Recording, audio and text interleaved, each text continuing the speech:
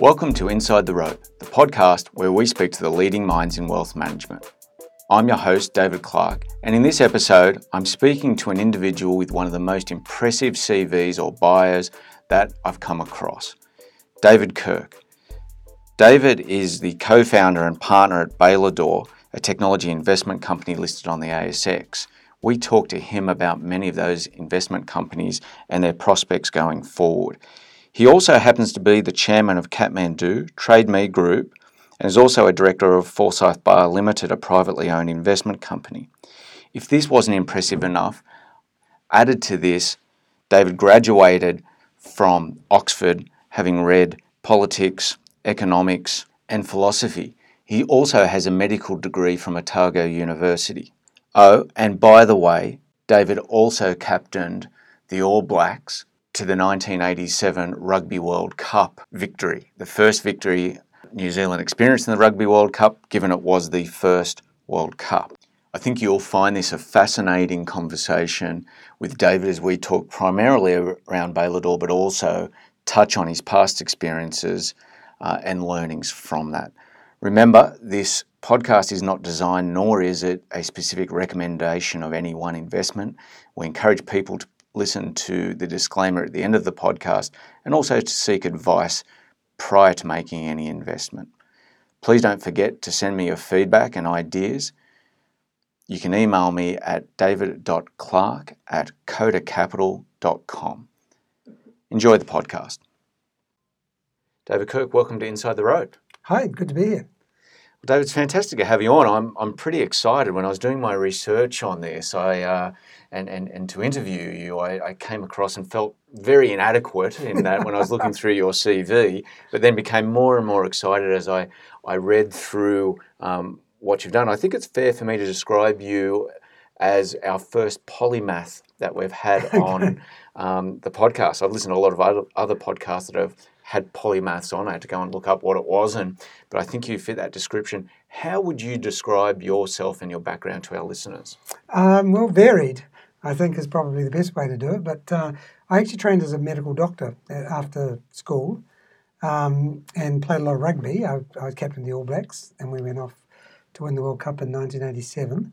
And then I went to Oxford University and studied philosophy, politics and economics, worked for McKinsey and Company in London, so management consultant, then back to New Zealand in the Prime Minister's office as a chief policy advisor to the Prime Minister for a period, and then into a sort of a career in corporate business management, starting with a big New Zealand conglomerate, Fletcher Challenge, on the energy side, and then in paper, then transferred across to Australia with Fletcher Challenge paper, which was then bought by a Norwegian company, so I worked for a Norwegian company and travelled to Norway pretty regularly. And then moved out of that into the first of two public company CEO roles. I was the CEO of PMP Limited and then Fairfax Media Limited.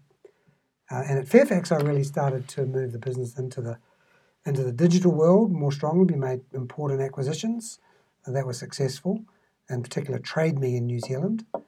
We bought it back in 2006, I think. Mm-hmm. And also Stays, which was a really good investment. So tech investments, stayed at Fairfax for about 3.5 years, and then left and worked with private equity briefly, and then started my own fund with a partner, Paul Wilson. The two of us co-founded Baylor Dore Technology Investments, which is where I am today.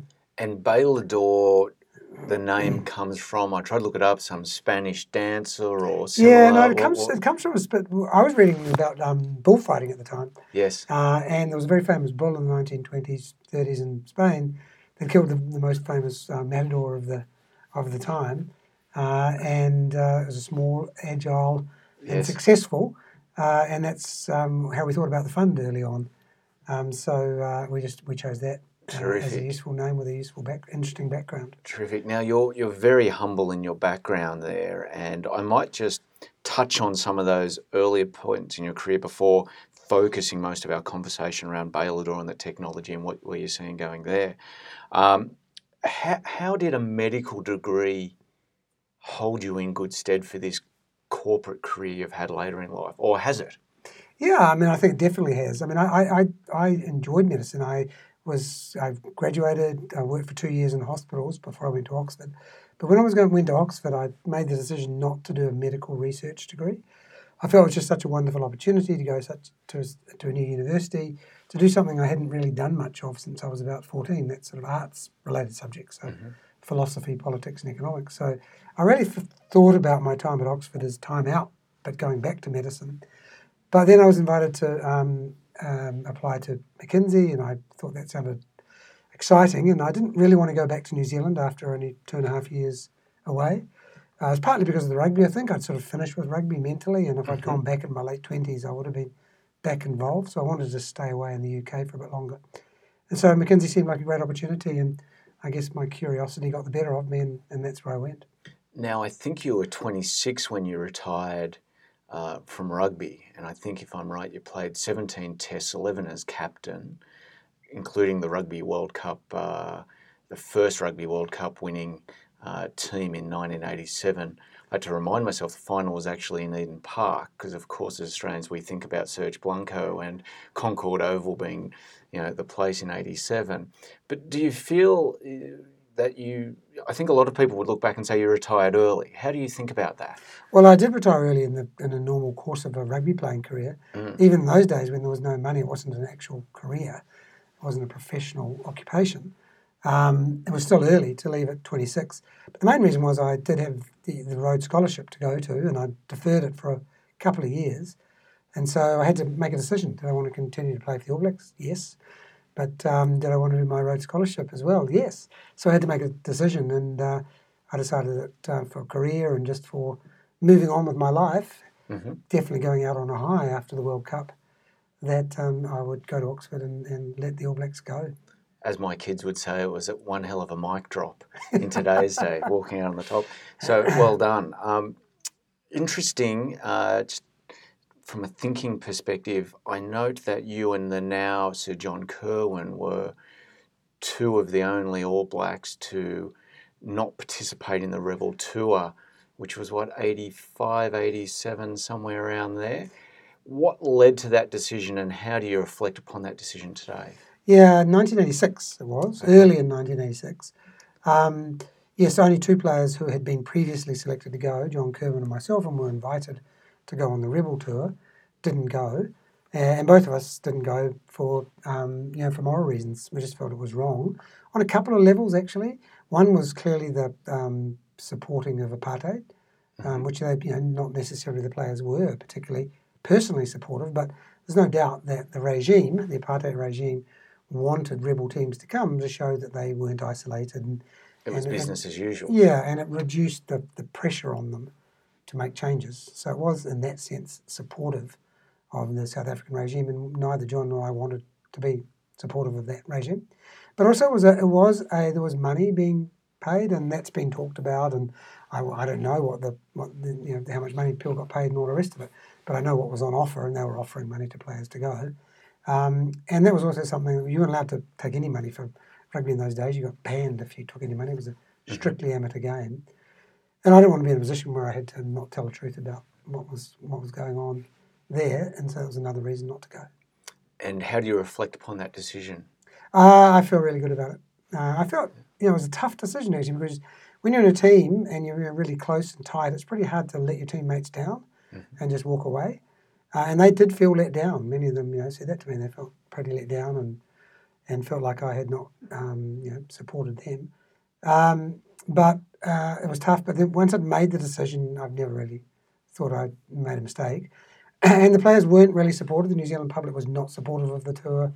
The players were banned. There was a sort of cursory investigation, but it didn't uncover anything because it didn't look very hard. Which was fine, and we all moved on. But I've always been grateful I didn't go, and think it was absolutely the right decision. Yeah, it's interesting how you remember things. I can clearly remember watching a VHS tape a very good family friend, Mike Donovan, had given to us at that time of the Cavaliers tour. And I can remember New Zealand clearing a ball, or the Cavaliers clearing a ball off their own line with a big long kick. And the first time I'd ever seen a fellow with a number 10 SA jersey on pick the ball up and slot a field goal from 60 metres out. The first time I'd seen Nars Boda. Yeah. But I remember that. So moving from there, and now you're on the board and of a number of organisations, Kathmandu, and a few others. Do you want to tell us about your commercial interests and activities today a little bit? Yeah, sure. My main interest and engagement with Paul is running the technology investment fund we co-founded. So it's called Baylor Technology Investments. It's listed on the ASX, BTI, and we invest in expansion stage, which is well established, $5 to $10 million worth of revenue, and tech's proven up, good customer base, good international growth starting. That's expansion stage. Expansion stage, information technology companies, not biotech or anything like that. Particularly information technology companies, and particularly software as a service businesses and marketplace businesses. We put substantial money into these businesses, $5 million plus. We go on the boards and we just work very closely with the management to help them grow and scale their business, which most often means scaling outside Australia. They're already successful in Australia, got a leading position globally in terms of their tech and their customer solutions, but they need to take it to the world. And we've now been listed for about 4.5 years. The fund is around about, we've got around about 160 million of net asset value that we're managing, 10 portfolio companies. And in the last financial year to 30 June, those portfolio companies had 232 million of revenue in total. And that was growing at 30% a year. And 65% of that revenue came from outside Australia and New Zealand. So we are genuinely taking Australian tech companies to the world and growing them, and they're getting pretty big. So this is we've spoken on this podcast to people doing very early stage venture capital, seed funding, angel funding. We've spoken to people doing in Israel strategies, and many of our clients, investors, are also familiar with a lot of closed-end funds. Why a listed vehicle where most are LLP sort of partnerships and unitized funds where people are committing X amount of capital that's pretty large, and then money's being called, and then over 5, 8, 10 years they're getting their money back with some sort of internal rate of return, and you have a portfolio of 10 and 1 or 2 are great, a few go sideways and a few go broke type of thing. Why a listed vehicle? Because of course a listed vehicle gives exposure to people every day, but what's the rationale? A few reasons. Probably the most important one was we felt there was, at the stage we're investing, which is not early stage or startup at all, it's later stage, but nevertheless we thought we would want to hold our investments for longer than a closed-end fund, or many of our investments, for longer than a closed-end fund would allow us to. So if you invest about year 5 in a closed-end fund, which is sort of towards the end of the investment period in those funds, you've really only got about 4 years or 3 years before you've got to start thinking about how do I sell this, how do I get out of it, because you've got to return the money by the end of 10 years. So that was the first thing for us. We felt like it would make sense for the founders and for us and for our investors to hold investments for longer, to not be under pressure to find an exit. And also we felt like it would make sense for us to hold public company positions over time, because perhaps half or a third of our exits out of the fund were going to be IPOs if we were successful. We've already had one IPO. And it would make sense for us then to hold that in the fund as well. So basically, we've set ourselves up with a more degrees of freedom, if you like, than a closed-end fund. And I suppose the third, and in some ways the most important of all, is that a listed fund is a permanent capital structure. So when you do make a sale and you sell the whole of a company and it's all cashed out and cash comes back into the fund, you can pay some out as a dividend, and you can also reinvest some and continue to grow the fund. So as I say, more degrees of freedom.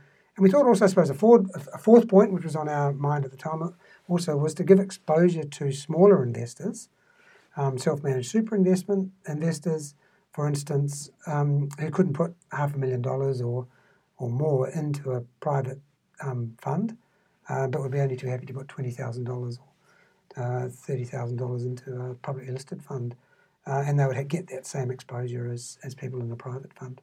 Correct. Typically, sophisticated wholesale clients are the only people that are getting direct relationship to a portfolio of 10 companies like this in a fund. So absolutely, I can Yeah, see it's a it being unique benefit opportunity there. for people to have exposure to Australian and New Zealand expansion stage, growth stage, information technology companies going global.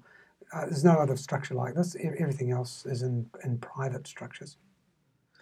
Okay, and tell us a little bit about some of those 10 portfolio companies you've got at the moment. Well, our biggest and most successful and one of our longest holds is a company called SiteMinder, Yes. which is a channel manager in the hotel industry space. It provides the distribution services for hotels to allow them to connect to all the online sources of demand for their rooms. So the bookings.com in the last Yeah, minute or whatever it may it be. connects to Booking.com and Expedia and TripAdvisor and Ctrip in China and Agoda, and there's literally hundreds of places people go to find a hotel when they're traveling, and something's got to connect those websites that have got all of the hotel inventory on them and the hotels themselves. So SiteMinder sits between a hotel and connects into the hotel, and then connects into all the Booking.coms and the Expedias and the TripAdvisors, and provides all of the software, the sort of middle layer of software, which allows those connections to take place. And they've got more than 3 times the number of connections to online travel agents, and more than 3 times the number of connections to hotels, and more than 3 times the number of connections to property management systems, which are the technologies that hotels use, than any other competitor in the world. And so they're a big and successful company with well over 100 million of annual recurring revenue now, growing at around about that 30% rate. Wow. Big company. The new chief executive actually has just recently started.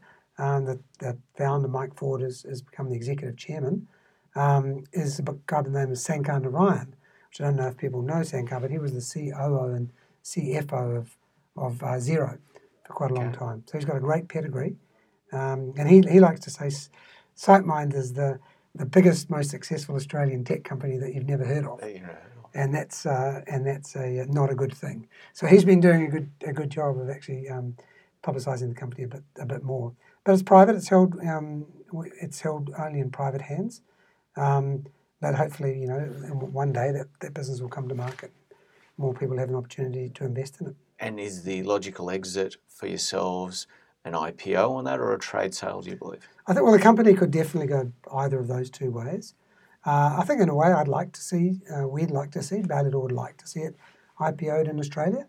We think it's great to have high quality Australian companies on the public markets. That allows other people to invest in it, and just great for the ASX. The ASX is really keen to get really high quality listings, particularly to build up the tech listings because they're relatively few.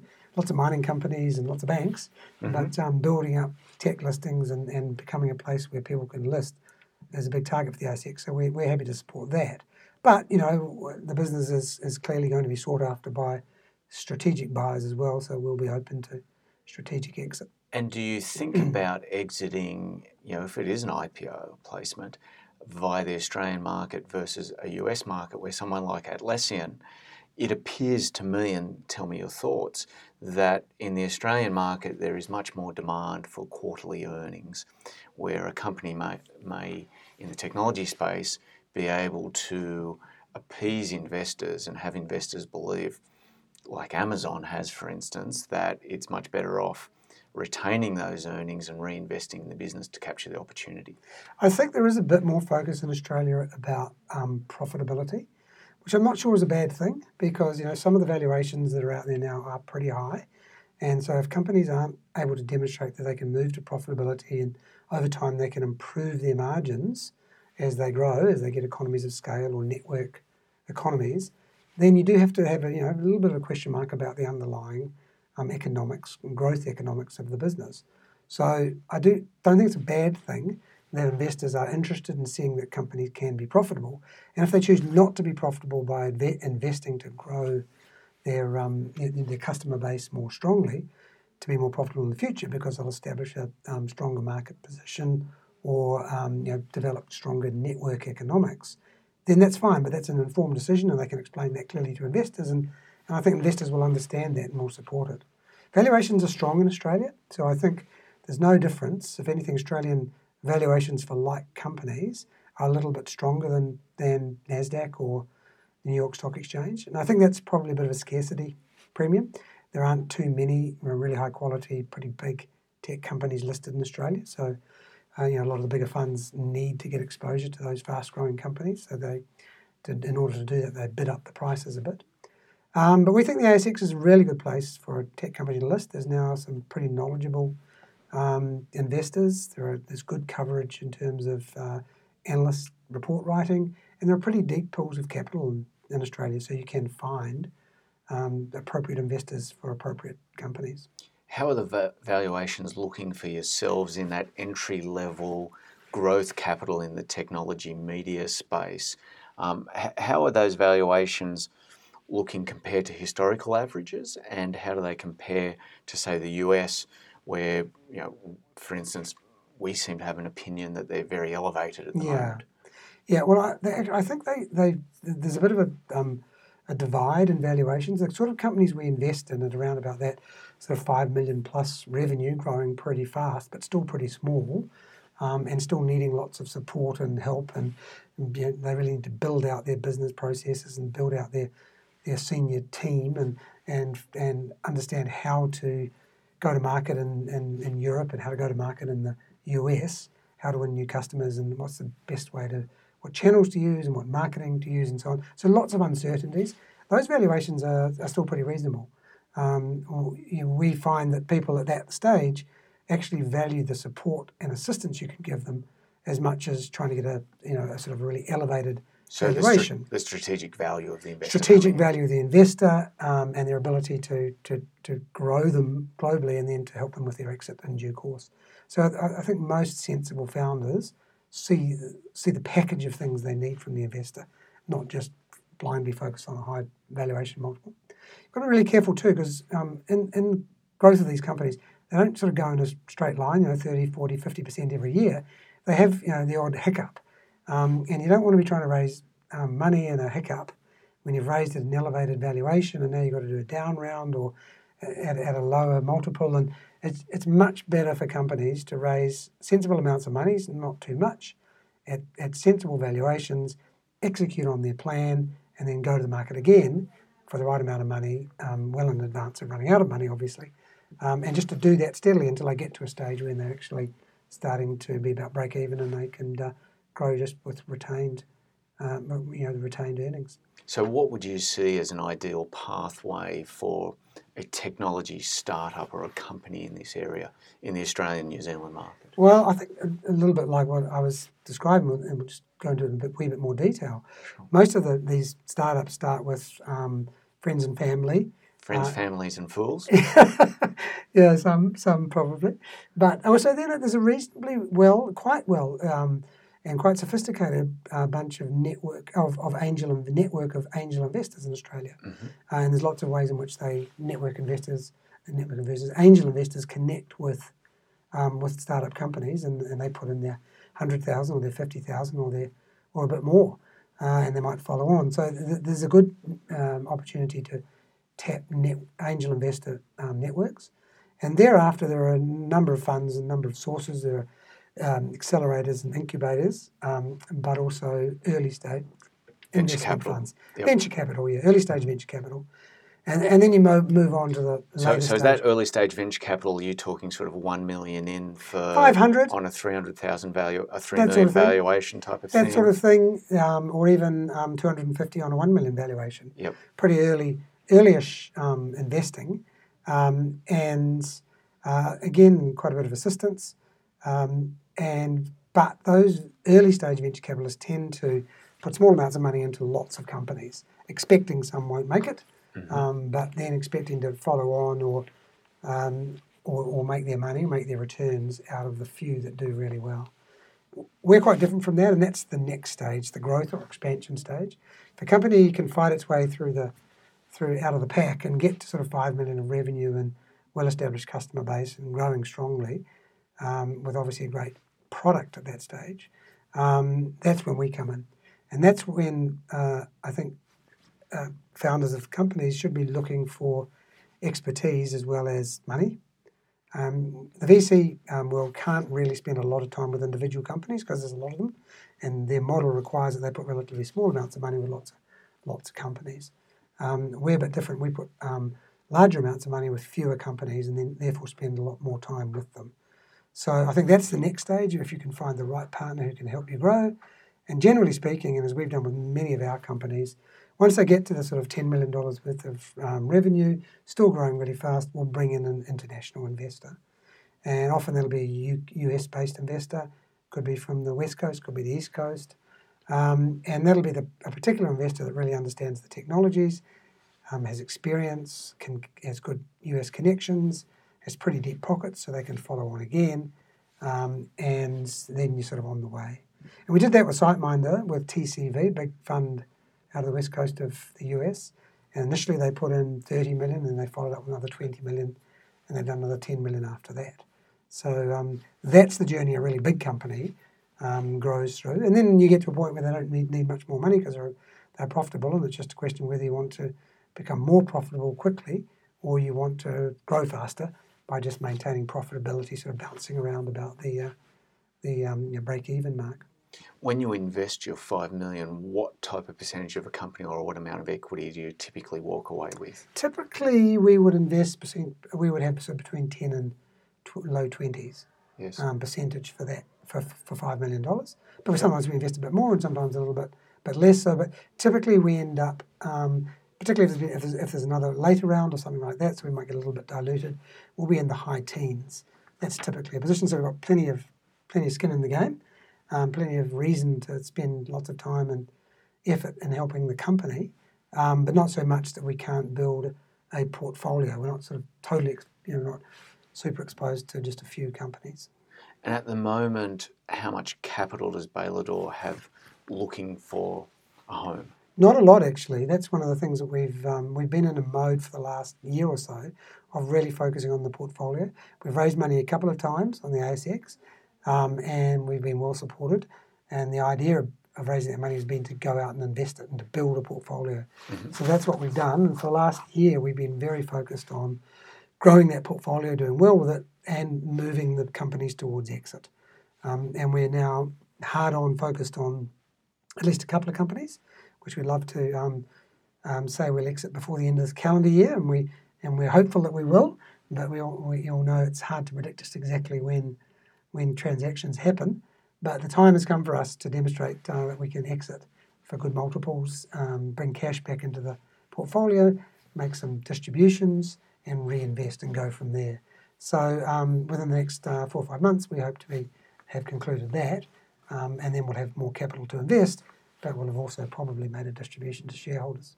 And David, what areas of the market in the technology, from an industry perspective, get you excited? And then what, as a follow-up to that, what do you think Australian New Zealand companies are particularly good at? Well, I think that those two questions, the answers to those two questions overlap a bit, actually.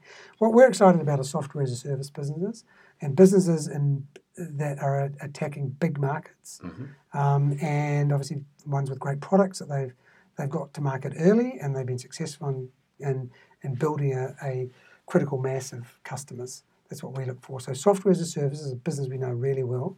We love the high gross margins, the high percentage of recurring revenue, and we love the profitable growth economics. So as businesses grow bigger, when they've got subscription revenue, which is repeating revenue, and you don't have to re-win that customer the next year. They just can keep rolling on for 6, 7, 8, 9, 10 years. It's actually very profitable. You retain a lot of cash from those customers. So that's great. We love those sort of businesses, and we've probably 5 or 6 of the companies in our portfolio are software as a service businesses. We also like marketplace businesses, and the sort of the classic marketplace business like an eBay or a Trade Me in New Zealand. There aren't so many of those around anymore. They have those big models that aggregate lots of different products have been taken up, but we're seeing marketplace businesses as subsets of other businesses. For instance, Straker Translations, which is a business we listed on the ASX in October last year. It's done really well. Is a language translation marketplace, if you like. It all happens on one platform which they've built. And if I want to get something translated from English into Swahili, I would upload it onto the platform. Straker would then do a machine translation using their proprietary machine learning tool, and then they would crowdsource translators from all around the world to just check the translation, to fix up the things that the machine hadn't got right, because machines are good directionally but not great on detailed context. Mm-hmm. And then it would be concluded, and generally speaking that would be turned around in 48 hours, and it would be very cost effective for the person looking for the translation. So there's a marketplace of lots of people looking for translation services and lots of translators, which is mediated by an online platform or sort of process management platform in the guise of Straker Translations. Now, one of the things we've tended to see with technology is it tends to be a winner takes all, whereas past sort of economic growth periods, you may have had 4 or 5 manufacturing companies making pipes or railways or whatever it is, and they could all live side by side. There seems to be in the technology area demonstrable benefits for a much more consolidated marketplace. You see it with people like Facebook, etc., where you can be second or you can be third or fourth, but you've really got no business. Yeah. We're the one. How do you deal with that or think about that? Well, I think there are a group of probably 4 major online consumer-facing global platforms, and there's Apple and Alphabet, Google, Amazon, and Facebook. And each of them have got different engagement approaches or ways of engaging with consumers. But Facebook's social media, Google's search, Apple is the device in the first instance, and Amazon is transaction services. So each have different ways of grabbing our time and our money. But what they do is they get you through that engagement approach. They then have you inside a kind of a platform ecosystem where they're able to sell you a whole lot of different things, or to monetize your data or monetize your eyeballs, as Google and Facebook do through advertising in particular. So those big global platforms, because they are using the internet, which is everywhere, and they're using entirely sort of globally used services such as social media services, they can become global platforms. Of course, there are Chinese platforms that are outside that sort of Western paradigm. But that's not the case for non-consumer facing technology, generally speaking. They're obviously biggest and most successful companies in those spaces. SiteMinder is the most successful provider of distribution and other services to hotels, connecting them to online travel agents.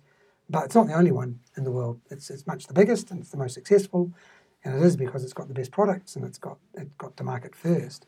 But there are other there's not the sort of global platform in those circumstances. So software as a service, as a software product sold in a business-to-business context, is not subject to the same sort of platform economics.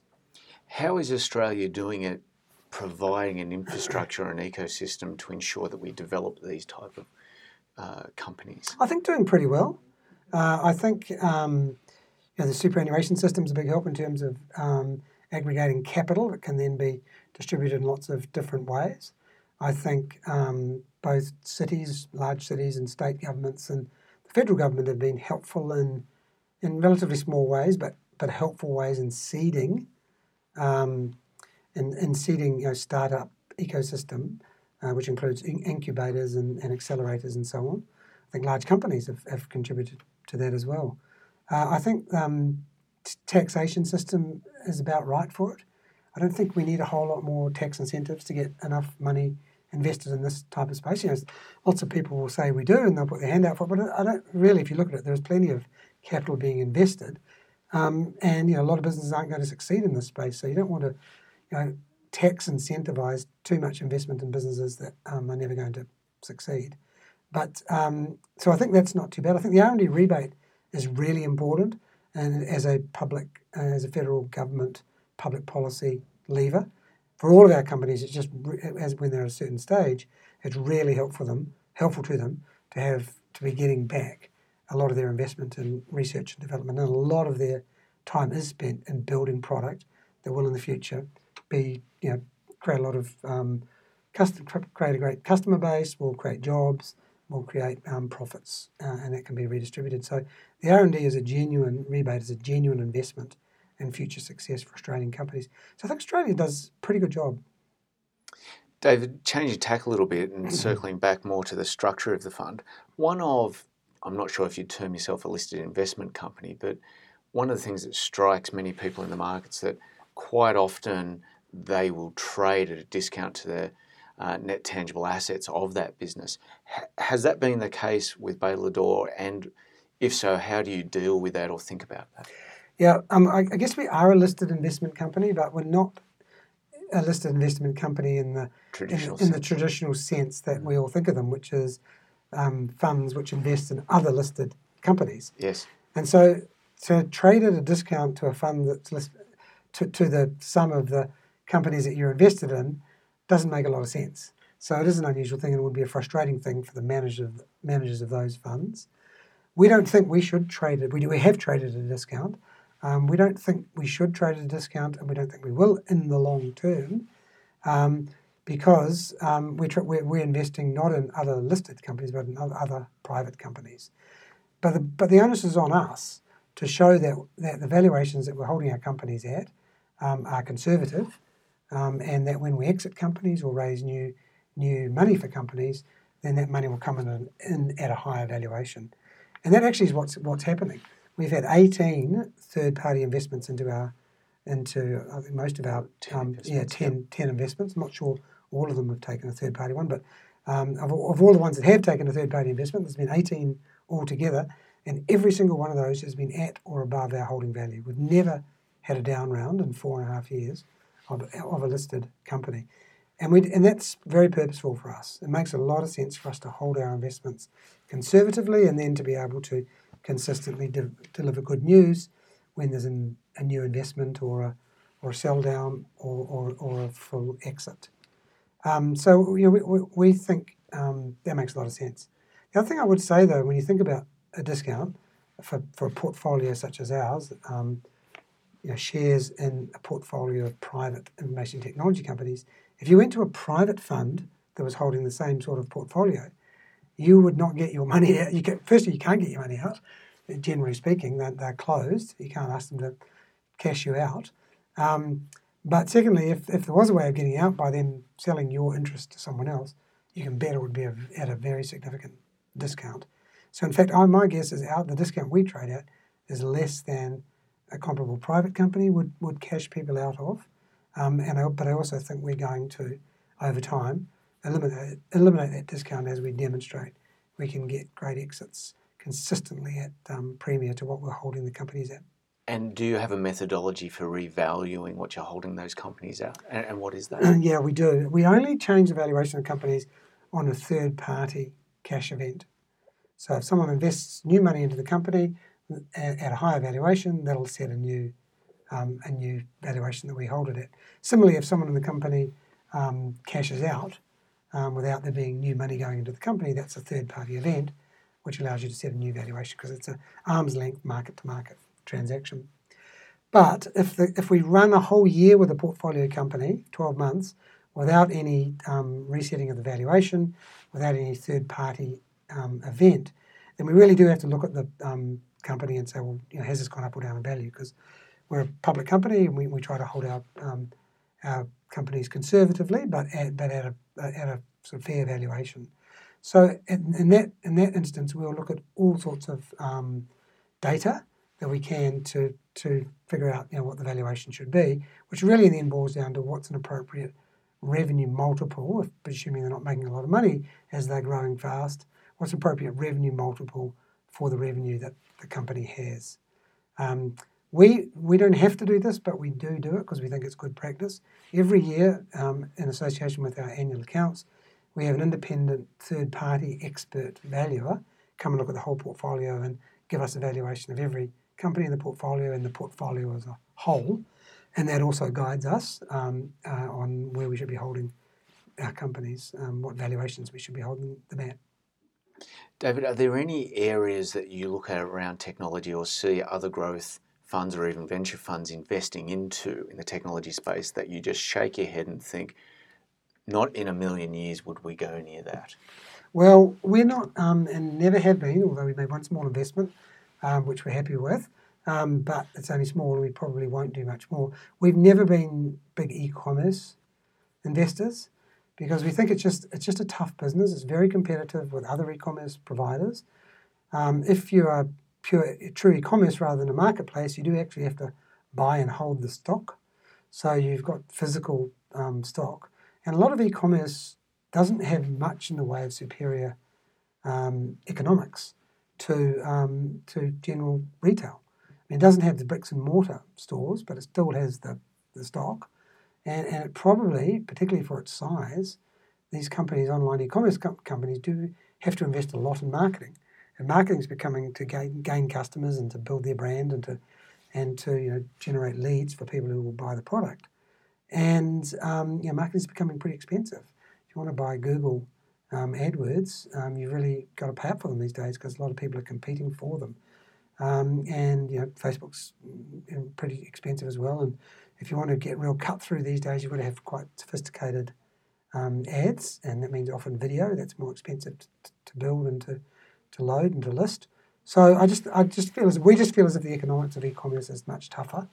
We recognise there are going to be some screaming winners, and that's great, and that's fantastic. But just generally speaking, that's not an area we've been particularly focused on. David, thank you for your time. Is there any last thought you'd like to leave our listeners with before we conclude the podcast? No, just to say that I've done a lot of things in my working life, and I'm really enjoying what I'm doing now. I really enjoy the fact that I'm working with usually youngish people, not often in their 30s, who are hugely motivated, founded their own business, succeeding, doing well, open to advice, enjoying working with, who enjoy working with us, and it's wonderful to succeed together. It's just it's a great job, and I'm enjoying it.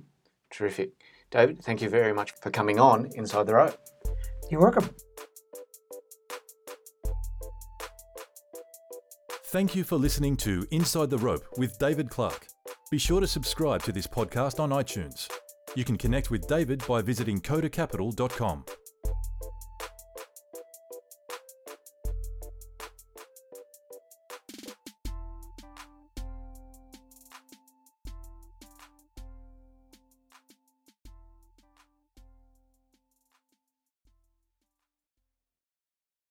Any views expressed in this recording represent the personal opinions of the speaker and do not represent the view of any other party. If this recording contains reference to any financial products, that reference does not constitute advice or recommendation and may not be relied upon. Listeners in Australia are encouraged to visit www.moneysmart.gov.au to obtain information regarding financial advice and investments.